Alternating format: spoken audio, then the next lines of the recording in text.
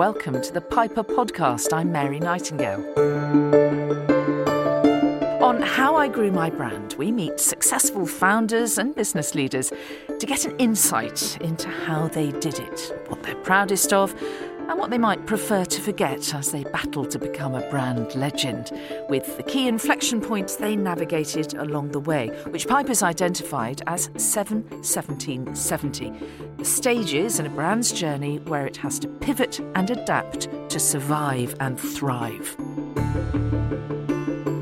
Today we're entering the world of fashion as I talk to Adam Brown, founder of holiday and resort wear brand Allabar Brown, purveyors of poolside style. Welcome, Adam. Thank you for asking me. It's very nice to meet you. So just before we talk about your story, where are you in this 1770 scale? We're heading towards the 70. So in the last couple of years, we're not quite there, but we've way past the 17.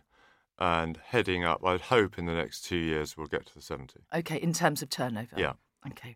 So describe for anyone who doesn't know what Allabar Brown does. Who are you? What do you do? So Allabar Brown started with a product. It started with a pair of swim shorts. And out of that, with no real sort of, I suppose, story or any particular grand idea behind it. But out of that pair of shorts, a brand has taken shape over the last 15 years. And I think the fact it's swim shorts, the fact it's obviously about holidays, the fact it's about people travelling and having a good time.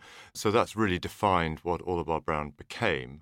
We've become a experience-led brand that makes products. We make clothes for sunshine, travel, happiness and good time. So feel-good clothes. Absolutely, yeah. You say it didn't come from a grand idea, but there must have been some inspiration way back at the beginning. Can you remember what the dream was? It was more of a personal thing. It wasn't that I wanted to be a fashion designer or I wanted to be an inventor or I wanted to have a big business or anything like that.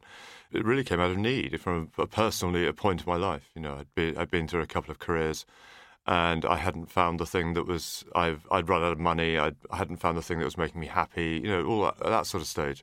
So, and there was a particular moment when I had this idea for a pair of shorts, but that was the founding moment of, you know, when I started the brand. You said you had done a couple of things that hadn't worked out particularly. Yeah, so, what did you try? Well, I went to art college, then I went to Oxford Poly, and then I ended up working as a estate agent, so that was horrific. And then I ended up in the voluntary sector, so I was working within HIV, prisons and children's charities for about 8 or 9 years, doing major donor and capital appeal sort of fundraising, and also working on contracting with regional and local health authorities. And then I got down to final 2 for a job I didn't want. Went back to college, I studied photography, and I worked as a portrait photographer for about 7 years.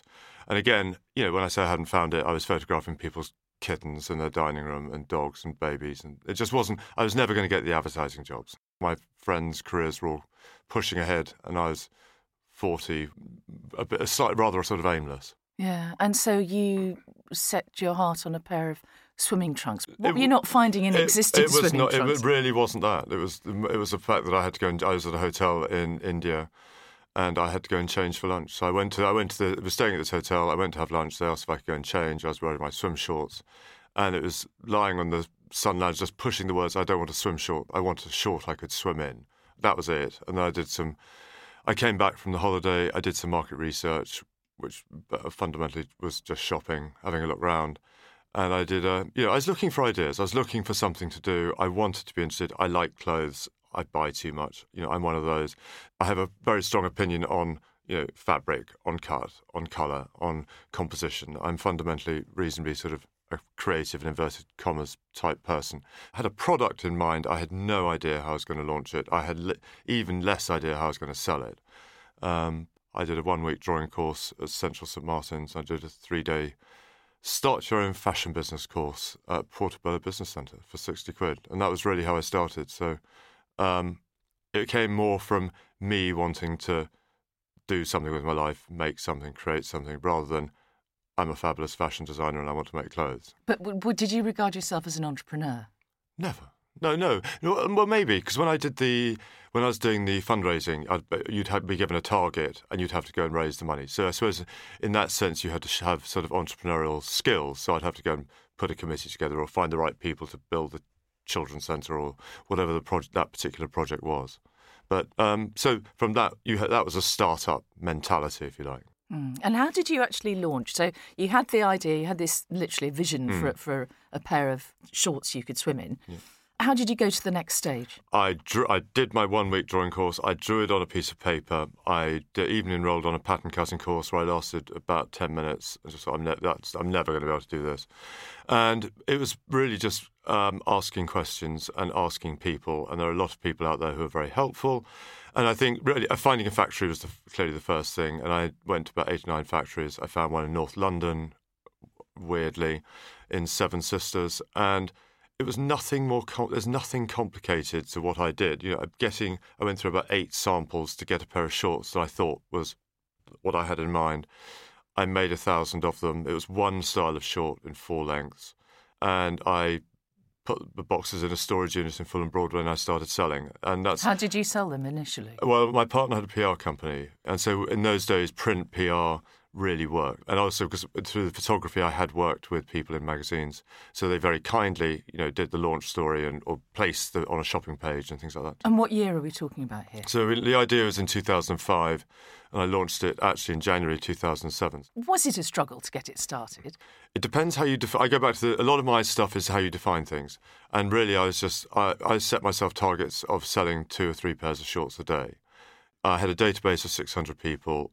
Your friends tend to be very kind. Everyone friends bought a pair. I sold a couple of hundred reasonably easily.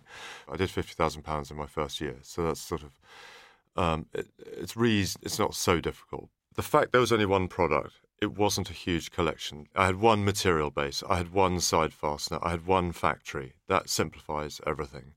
I had one point of sale, the website. So that wasn't a struggle. Once you start adding in wholesale, once you start putting in T-shirts and polos, and you start, even thinking about having your own store, then it starts getting complicated. But the actual launch is not the problem. It's the year 2. It's the second season or the third season. Maintain the momentum. But it was just you to begin with. Well, it was my idea. A friend of mine, a woman called Julia Simpson-Allabar, which is where the name comes from. We got together.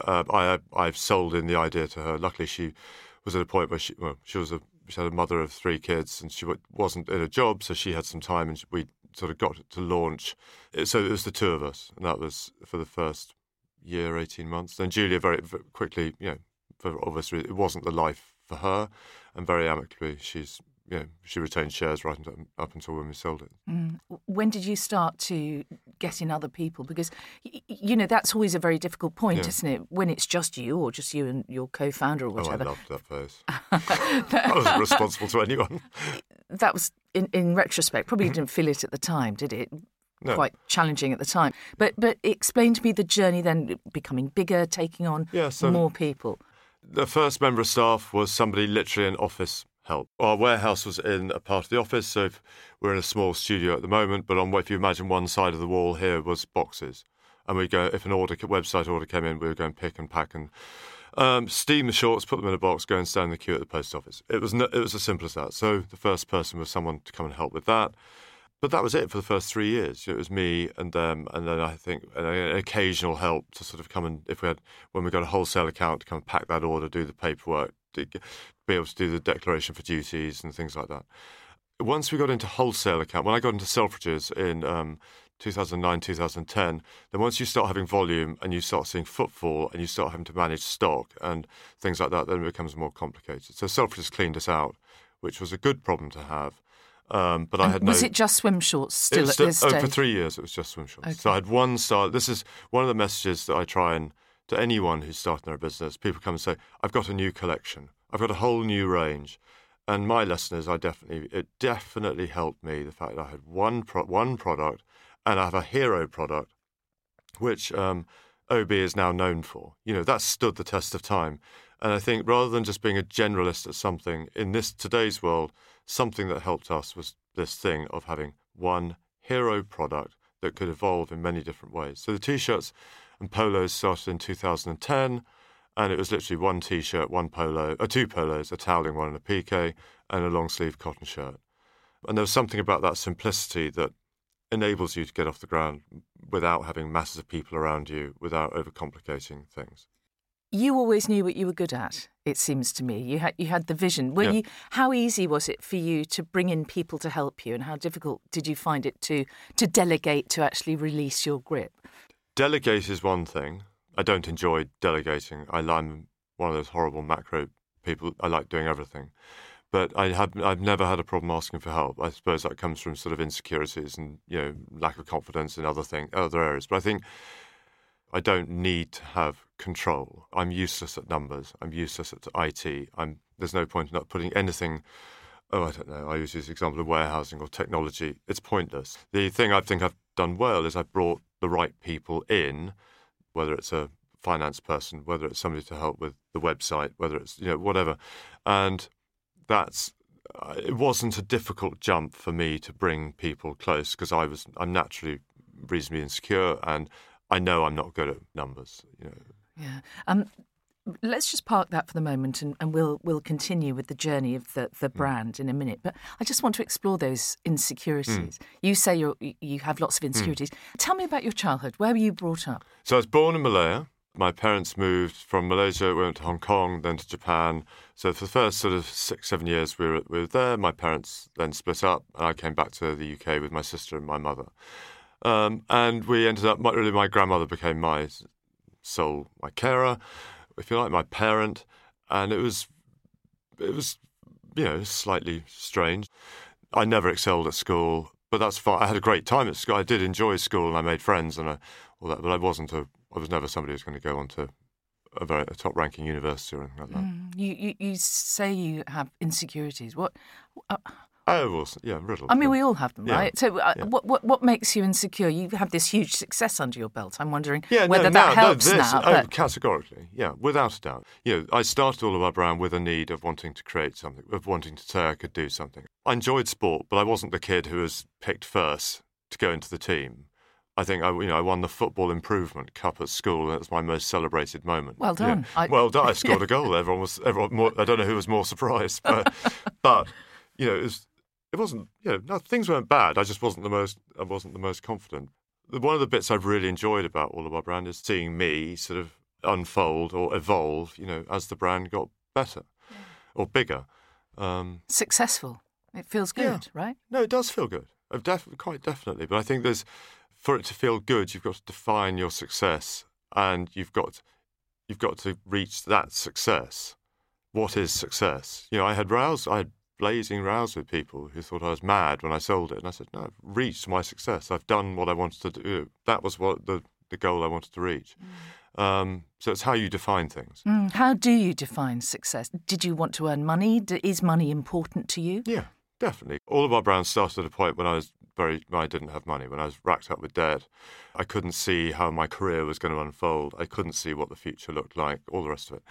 Money was definitely a thing. But more importantly was wanting to just get up in the morning. It really genuinely was that thing of, I want to be interested in what I do. I want to get up and be excited. I want to go and look at things and do things and make things. And that was far more the thing, whereas before with the photography, it was... the jobs just weren't that interesting. They weren't giving me any sort of creative fulfillment. It wasn't anything that would make me happy. So my definition of success, of course, there was a monetary amount, but there was what am I doing in the morning, and that's still how I judge, as what my role is going forward with OB. And to do something you feel proud of, I suppose. No, I think yes, on every level. Okay, so let's go back to the journey of this brand. And Piper talks about building brand legends, And at the heart of this, I think, is the importance of brands to stay resolutely to their purpose. So talk to me about the purpose of All About Brown. The thing about a brand in the early days, and going back to when it was just me and Julia, and then but fundamentally just me for the first few years, a brand is a living, breathing thing, and it's defined by a set of values and a DNA and culture and all the rest of it. And one of the benefits of starting a business by yourself is that there's only one that can only come from one place. So it has to come from me. I'm not trying to create something because I made every decision and I made every image choice or product choice or how something was worded or how we did customer service or whatever it is. As the brand evolves, those initial roots start shaping as the thing grows. We very much sort of flailed around. We knew we were about holidays, and we knew we had we had certain types of imagery and certain types of messaging, and it all felt very good, but it didn't really mature that much. When we launched our Instagram, for example, we'd opened a shop in Covent Garden. And I remember infamous moments of suddenly pictures of empty restaurants around Covent Garden would appear on our Instagram feed, and the explanation was, "Oh, we've got a shop in Covent Garden." I said, "It's an empty restaurant. There's nobody there. Nobody's having a good time. We're about fun. We're about sunshine. We're about having a good time. We're about, going on holiday. We're about friends and family and memories and all those laughter and dancing and all those sort of things." It's very easy for a brand to go wrong unless you start defining what your purpose is. And we went through quite a process of really trying to define what was the purpose of all of our brand. And it isn't to make swim shorts. Our purpose is not to make T-shirts and polos. It really helped frame what the brand is about for everyone in the business when you start saying we encourage, excite and enable everyone to holiday better, whether that's through clothes, whether that's through the content we produce, whether it's through the marketing, whether it's through, the experience you have in stores, on every level, And I think the words holiday better, before we had that, it's, we make swim shorts and T-shirts. But that doesn't mean anything. It's just product, and the last thing anyone needs now is new product. Once you define a purpose, it sort of takes the lid off and enables opportunity to happen for the brand. Does that make sense? Yeah.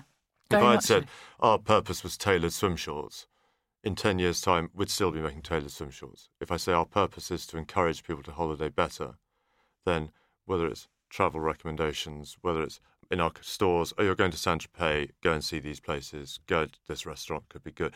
From the people in the store, as well as giving them the product that's been sourced and made well, products that will make their holidays better. And make them feel that summer feeling. Yeah. I mean, you don't want to only have that during holidays, though, do you? I mean, ideally, you want people to have that summer feeling, that feeling good, I suppose, all the time. Yeah. And it's part of that as well? We made the mistakes of introducing words like everyday and essential and things like that into our vocabulary, and it just doesn't work.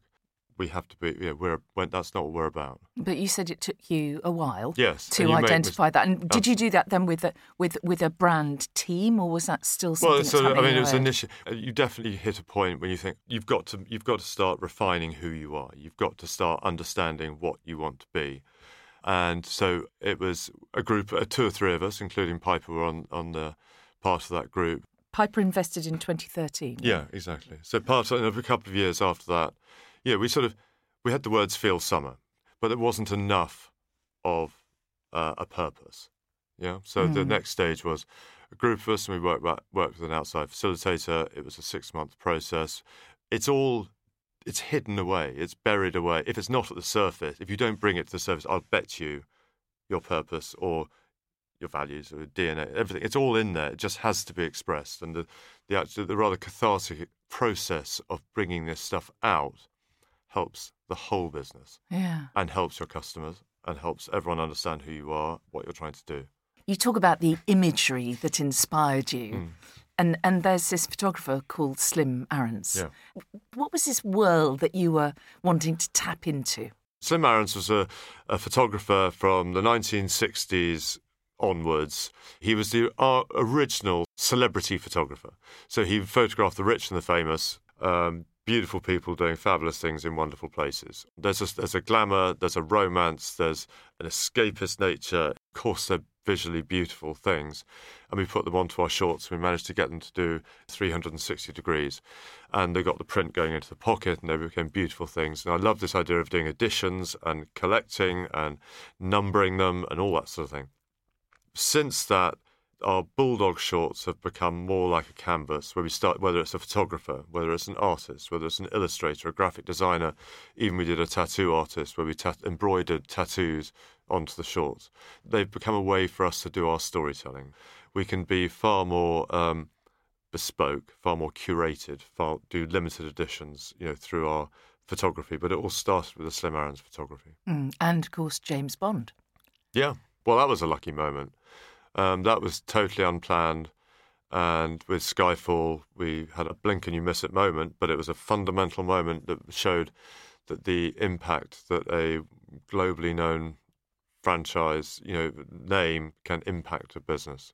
It felt right. There's something about Bond that always felt right for All About Brown. The picture of Sean Connery and Roger Moore on I think probably on any menswear mood board at some point.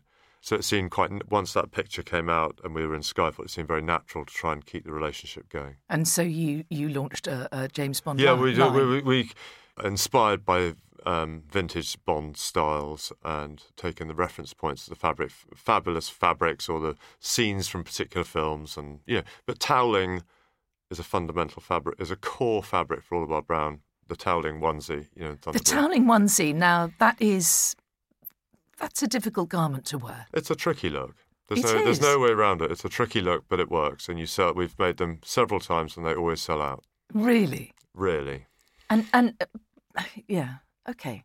But I'm worried that some people might think they can wear a toweling onesie and possibly not, but who are we to judge? Absolutely. That's exactly it, on any level. You're listening to the Piper podcast, and I'm talking to Adam Brown, founder of All About Brown. Piper focuses really on understanding what makes a particular brand better and different. What makes All About Brown better and different? I think there's the thing about personality. The amount that we've benefited from it being about one product, one person, has meant clarity of message and clarity of vision. We had a particular take on imagery. We had a particular take on the fit of our shorts. We gave a 5-year guarantee right from the very beginning. And it also starts instilling messages into sort of customer service. When a customer comes in and they start complaining about something, it doesn't matter. Just replace, it's a longer term relationship. I think I'd rather a pair of shorts didn't let you down, but I'm far more interested in the longer term relationship with the customer, which I think, going back to your question, I think sets us apart from other people out there. Not, of course, everyone would say that, but we genuinely try and instill it. Having a true personality, it came from me, it came from one person. Okay, that's who it is. So people could understand it. They may not like it, but the last thing you want to be is stuck at a party with somebody who's average. The word average or lukewarm or okay isn't that interesting. You're interested in characters, and many brands out there, I find, are rather. I think you can become quite sort of anemic, a little bit hygienic, and a little bit meh. For me, and I think I would rather have a personality and people didn't particularly like what we were doing, rather than trying to appeal to everyone.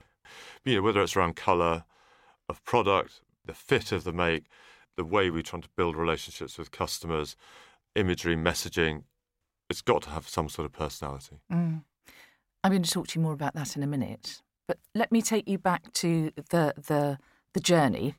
You talked about getting into Selfridges as your first kind of step into the bigger time, if you like.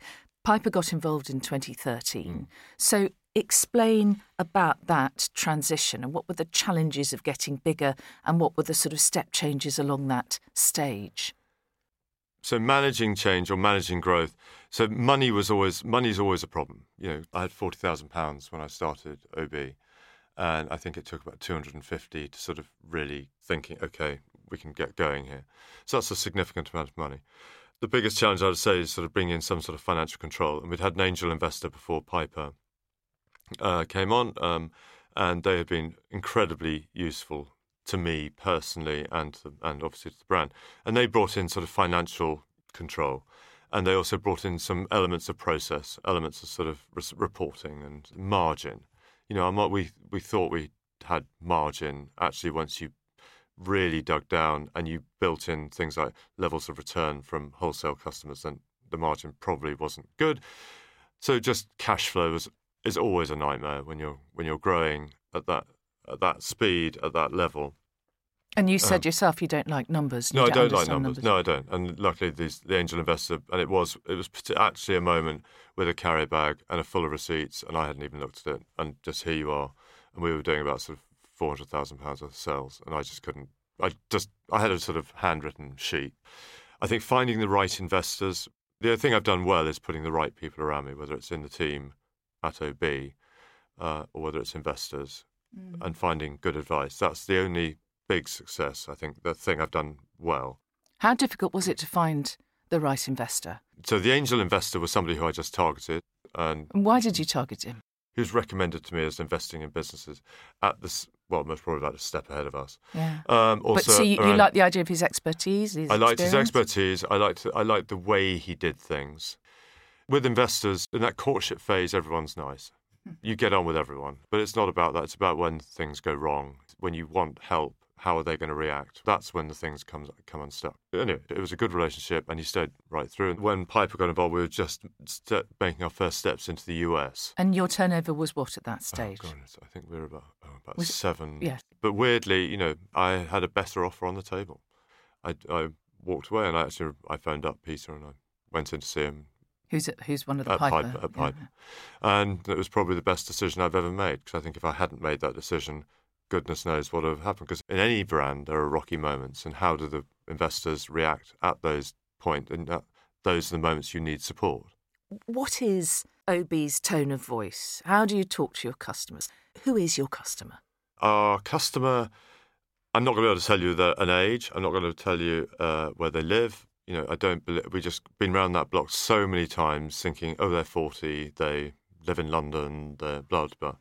And it's not. It's just somebody who has a certain approach on life, I think. It's a man who has a certain attitude or a certain aspiration to live his life a certain way. Your marketing material is so visual. It's so beautiful, isn't it? Beautiful young men, a couple of beautiful older men as well, I notice now. And... they're all chiseled and they've got great abs. And they look fabulous. In the adverts, they do. They look fabulous in the product. And I'm just wondering, we all have that moment when we try on swimwear, either at home or in a shop, and we don't quite look like the ads. Yeah. And I just wonder how much of a sort of tension is that in terms of your product and the reality of who wears your product. I think there was definitely a moment when an all of our brand model looked a certain way. There are many different types of men who now appear in our imagery and how we present ourselves. I'm conscious of, I'm a man, I'm 56. I know when I have to take my clothes off, I have to put a pair of shorts on. It's not like it was when I was 20. The whole point of the tailored short is that a man of any shape looks better because it's tailored, and as he'd look good in a tailored suit. I think there are many different types of men who we should be bringing into the All About Brown world. And as we're laying out a vision for what the brand should be over the next 15 years, we've got a whole vision mapped out. And so I think that's a really interesting and exciting opportunity for the brand. I think there are many versions of the word men, we can be including. The stuff I've read about when you started out, you were quite forensic in your examination of each sale that you did. Is it true that you looked on a map to try and work out where they lived? Yeah, one of the biggest fights I had with our IT team is when they wanted to stop the order confirmations coming through to my desktop, because I wanted to see every order and I wanted to see what that person had ordered and what they'd ordered previously, because I could see whether, gosh, they're just buying T-shirts. Why are they only buying polos? And I could ring them up and say, can you try our shorts? Did you honestly do that? Yes, no, I did it for years. I wanted to find out why. Was it the imagery? Was it the fit? Had you tried it? Was it the weight? Was it the price? All this sort of thing. And I think and you build relationships. You used to put a handwritten note, didn't you, in with each sale? Yes, I used to, and we still get a list every Monday of customers who I should approach. And I do that every week. It's a discipline that I have, and I will be sent this list, and I will email them and say, I'm just checking. I know you went into X store or you bought at the website. Can you give me some feedback on what you bought? Is there anything we can do? And I've ended up having lunch with these people. And when you see in the Daily Mail David Cameron on the beach in a pair of your shorts, is that celebration, or does a little part of you think, oh? Really? The messaging wasn't exactly the best messaging in the world. But we had more traffic to our website that day than we have ever had. So it wasn't such a bad day. But, if Daniel Craig is pictured in a pair of the same shorts, it might be perhaps a cause for a greater celebration. Well, there you are. I don't mind who it is. Genuinely, it doesn't worry me. In the early days, we had this thing called OBs Around the World, which is a hashtag. And for me, the greatest joy was actually seeing the customers wanting to post pictures of them on holiday, and for them to actually want to associate that holiday or that moment with their wife, girlfriend, boyfriend, child, whatever it was, with All About Brown. And the fact they thought of tagging All About Brown at that moment when they're jumping off the boat, or they're having a snog, or they're getting engaged, or whatever, I think that was the bit that gave me the real kick. Having a very personal moment, somewhere gorgeous, and they're thinking about a company. They're thinking about the brand they're wearing. That's the most exciting thing. Does it feel like a community of OB It doesn't feel, fans? Yeah, community is a strange word. There's definitely, on beaches, I've been in queues in bars or at restaurants, and people notice your shorts. There's a recognition, and of course I do. I started it. So, but I like that element. It's a very recognisable thing, that side fastener. And would you ever, and have you, tapped someone on the shoulder in a bar and said... Absolutely never. My name is... Not in a minute. Really? No, never. No. What about customer research? Do you do that in a formal sense? We have an annual survey every year, which has about 40 questions on it, which I'm always absolutely speechless that people take that much time to read and answer the questions. We get a few thousand replies to that every year, which always stuns me. We ask detailed questions about product and about services and about stores and all that sort of thing. So we get a lot of information from that. I do my direct research, where I talk to customers on a regular basis and have very detailed conversations with them. We've done the usual behind the screens, listening to older, younger customers about specific things. And obviously there's a lot of online stuff, new ways that you can start doing research, which we're going to be exploring next year. It's incredibly valuable, and you have to listen, but you have to also be aware of what's right for the brand and for the company as well. One thing all your customers have to have, I suppose, is a certain amount of money, and you want to get as wide a range of people wearing OB products as possible. But the price point is quite high, isn't it? And getting higher, actually. Yeah, I've always been. Everything's getting higher at the moment. There's no question. Raw materials, transport, Brexit, all these things have had an impact on pricing.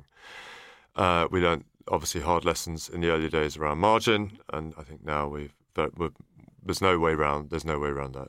Right from day one, we were always considered expensive, but I'm a firm believer in buy cheap, buy twice. I believe in quality. I've never aspired to buy anything that won't last. There are 60 elements that go into making each pair of shorts. We give a 5-year guarantee. There's a fundamental quality there. There also, when you start building in the whole sustainability thing and resourcing and trying to do things properly and things like that, they're all you need to do. It's the right thing to do. You have to do it, but there is additional costs there. But I've been fascinated at the customers who come into OB. So whether it's the younger guys, and it's very much the badge of honour, or I'm going on this holiday with my group of friends. We're renting a villa in Ibiza or Mykonos or wherever it is for the first time, and they come in and they'll buy a pair of shorts. Right up to the odd person who buys it for their 3 homes and their boat and set wardrobes every season. Love them, couldn't love them more. But I think for me, it's how people use all of our brand. The person who drops it into all of their homes versus the guy who's, it's a real treat to buy a pair of shorts. I just love the fact that this person's thinking we've created something that somebody thinks has a value and is considered a treat and something special. And what about sustainability? Because the fashion business is, famously wasteful and so on. And I think we're, as you say, increasingly aware of that. And I think it is something that is becoming more central to the purpose of businesses, isn't it? How do you think about sustainability? There's no way around it. To wear our product, you have to travel. To wear our product, you're in the ocean, you're in water. We are impacting the environment. We can encourage our customers to holiday in a different way, but we can also provide them with the product that is being sourced and made sensibly. So when we put the purpose document, the framing up the brand, sustainability has for years been a fundamental part of who all of our brand is. It has taken about 3 years to actually get to a point where we feel we're proud of what we're doing. About 2 years ago, we did a whole audit of the business of what our carbon footprint was for the actual business part of it. We now have targets in place around all our fabric bases, around how we get product around.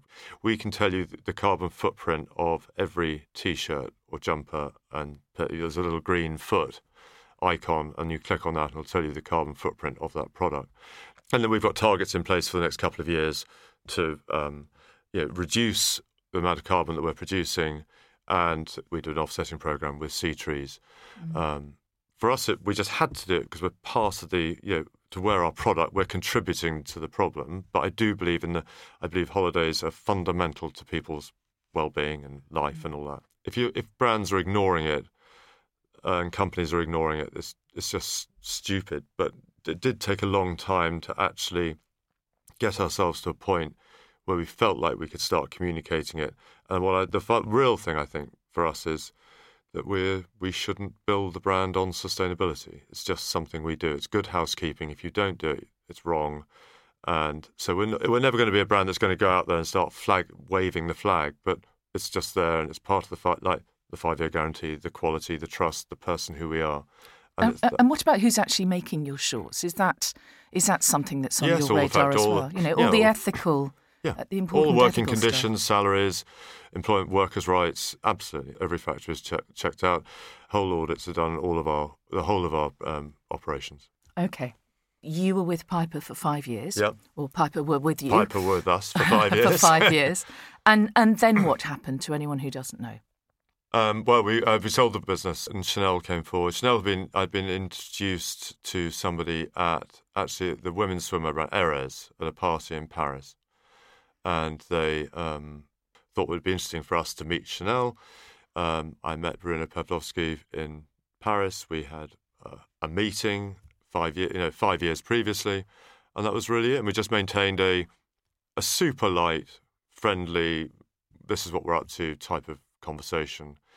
And then when we decided we were going to try and do something with the business, we got in touch and said that we're going to go down this process if you're interested. That's another huge step change, isn't it? Yeah. You've had Piper on board for 5 years. To then team up with Chanel is a massive change, not necessarily of direction, but of scale. Yeah. I wonder how much of a challenge that was for you personally, because again, it's another transformation, isn't it? Again, it goes back to this thing of defining your success. If I define my success as a super yacht and a private plane, I failed. It's not that. All I wanted from this, I wanted to keep on doing something that I enjoy, and I want somebody who's going to look after all of our brand. I want this thing, all of our brand that is covered with values and DNA and culture has become. It's like a living person. I want this person. It's a baby. Come on, it's your. It sounds like it's a proper cliche, but it is. Yeah, it's absolutely true. So when you do these processes, you meet an awful lot of people, and you sit in meetings with a lot of people. And again, I'm relatively simple in this way. I look at them and I think, how are you going to be when things go tough? What are you going to want to do with this thing? Is it a product-led thing that you just want to drive it through?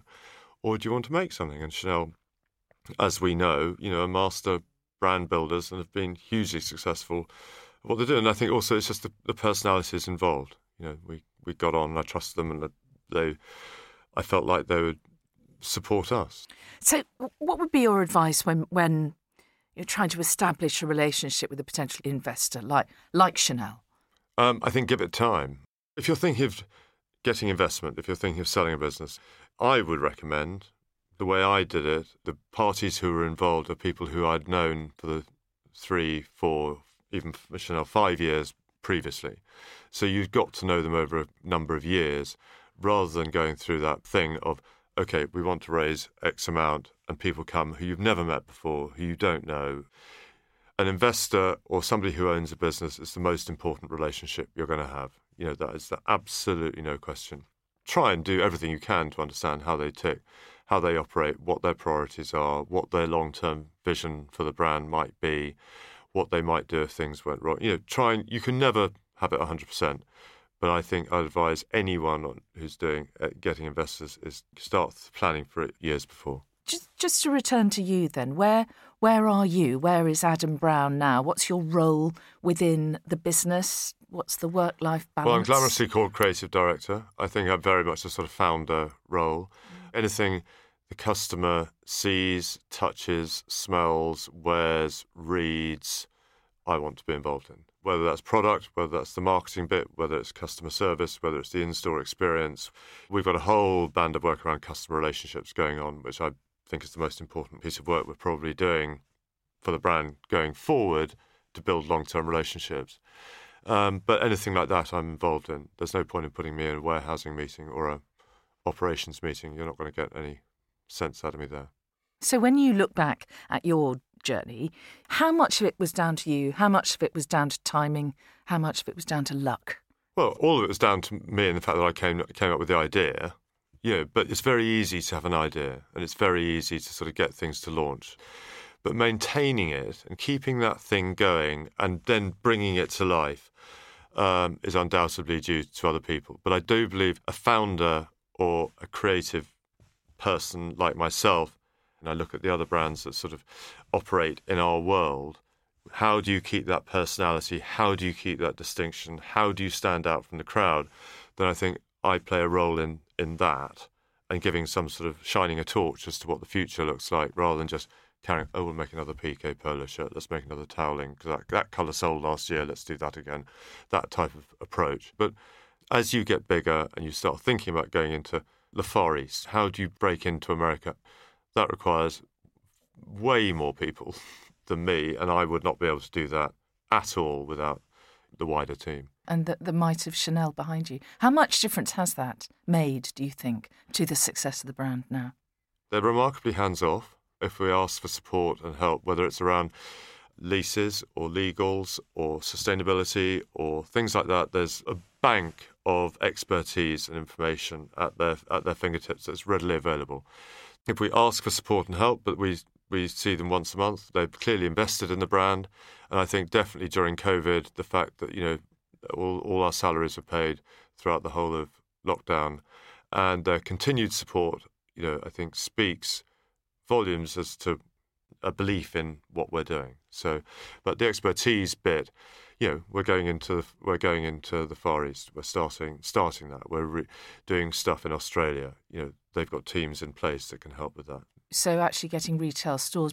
How does the balance work between online and actual physical retail stores? Well, we're about 65% direct to consumer, of which about 45% of the business is online, and we've got about 200 wholesale accounts. So it's about sort of 45, 20, 30, 30. And what proportion of your sales are overseas? America was our biggest market for occasional odd months last year.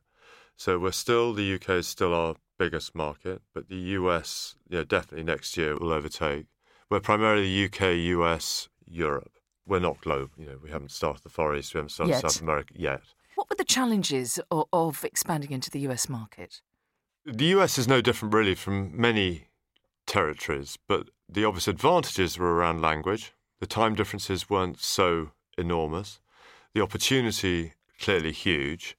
Australia and the US were the first places that we started trying to go into, because you didn't have your customer service, all your emails, your marketing, nothing had to be changed. The website, the language, nothing had to change.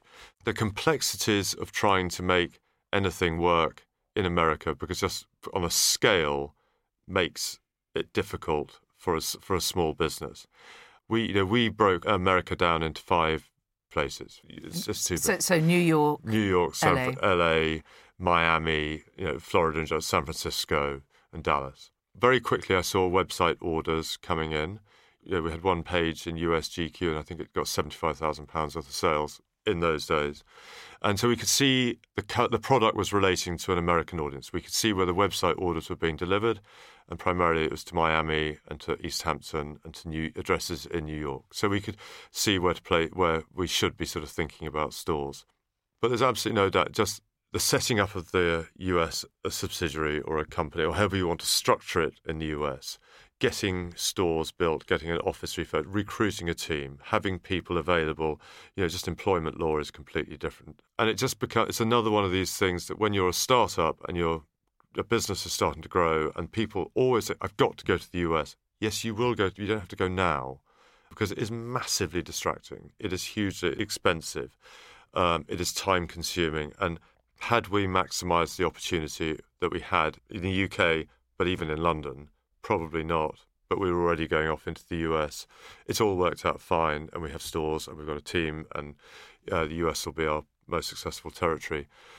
But, for businesses that are just starting out, I always get very nervous when they say, as I think Piper and people were whenever any investors were when I used to go and say, we're off to Miami. To take you back to the 1770 scale, what was the biggest change during the Piper years? Professionalising the business. When Piper invested, we were very much a sort of start-up, a £7 million business, just on an operational, on a process, on a reporting, putting those structures into place that allow some sort of accountability and responsibility. They were absolutely fundamental to driving that process and helping us bring the right people in and providing those stepping stones to enable future growth. And in terms of personnel, were there lots of changes in personnel during that time? That has to be one of the most difficult things. You start off by yourself, you build a small team, it's normally about 7 key people. They think like you, they're going to be there for years and years. And there are layers when points when change happens.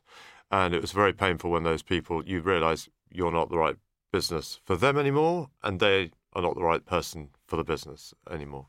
And it's it's a very true thing that is frequently said is, that change is painful. Seeing those people go or allowing them to go is difficult. By that stage, there were obviously more of you on the team anyway. And you had a commercial director, didn't you, Paul Donoghue, who became CEO a couple of years before you sold to Chanel. When did you realise, what made you realise that you needed a CEO? For me, the moments came around management of team. Sales were growing. We were sort of adding stores and we had ambitions for the website. But I didn't really have the ability to make those things become a reality. And I could see I couldn't. And when you start opening stores or you start you have legal obligations around websites or technical obligations, how to brief the people to make. I wasn't the person to lead those types of conversations.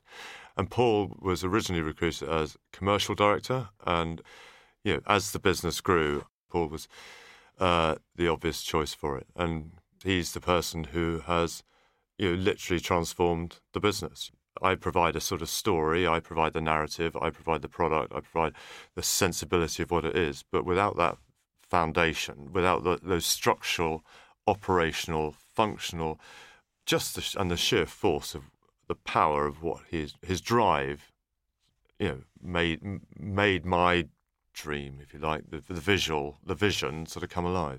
When you look back and, here you are almost 15 years in now, what were the biggest mistakes you made? The ones that stick in my mind are normally the mistakes we made when we were talking to customers.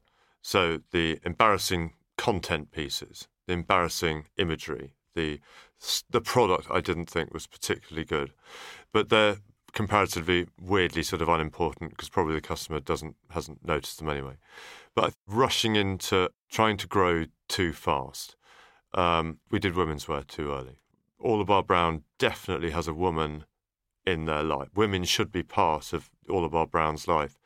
But us thinking that we could make women's wear just because we'd had waiting lists in the US for women to buy our shorts did not mean that we were experts in women's wear.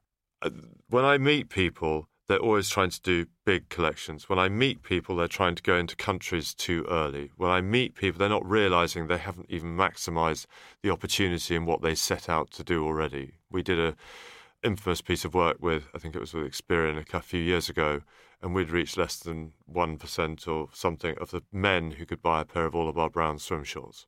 And that begs the question, why on earth we're doing T-shirts or polos? We've still got 99% of the people to reach to buy our swim shorts.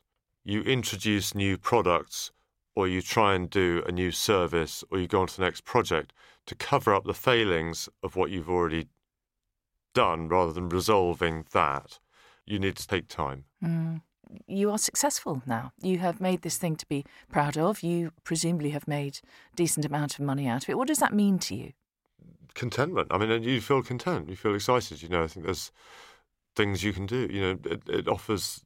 I'm very fortunate. Are you a yachts and private jet kind of guy? No, not at all. So what do you do? Well, I've got the house in Cornwall, and I go down there, and I love the sea. I love the ocean. I love the cliffs. The dogs. I want to start travelling again. There are loads. I haven't seen icebergs. I'd like to do the Far East properly. I'd like to go into jungles. I'd like to, I usually try, I was always trying to do a sort of big expedition or trip a year and go to up mountains or go across prairies or go across deserts and things like that.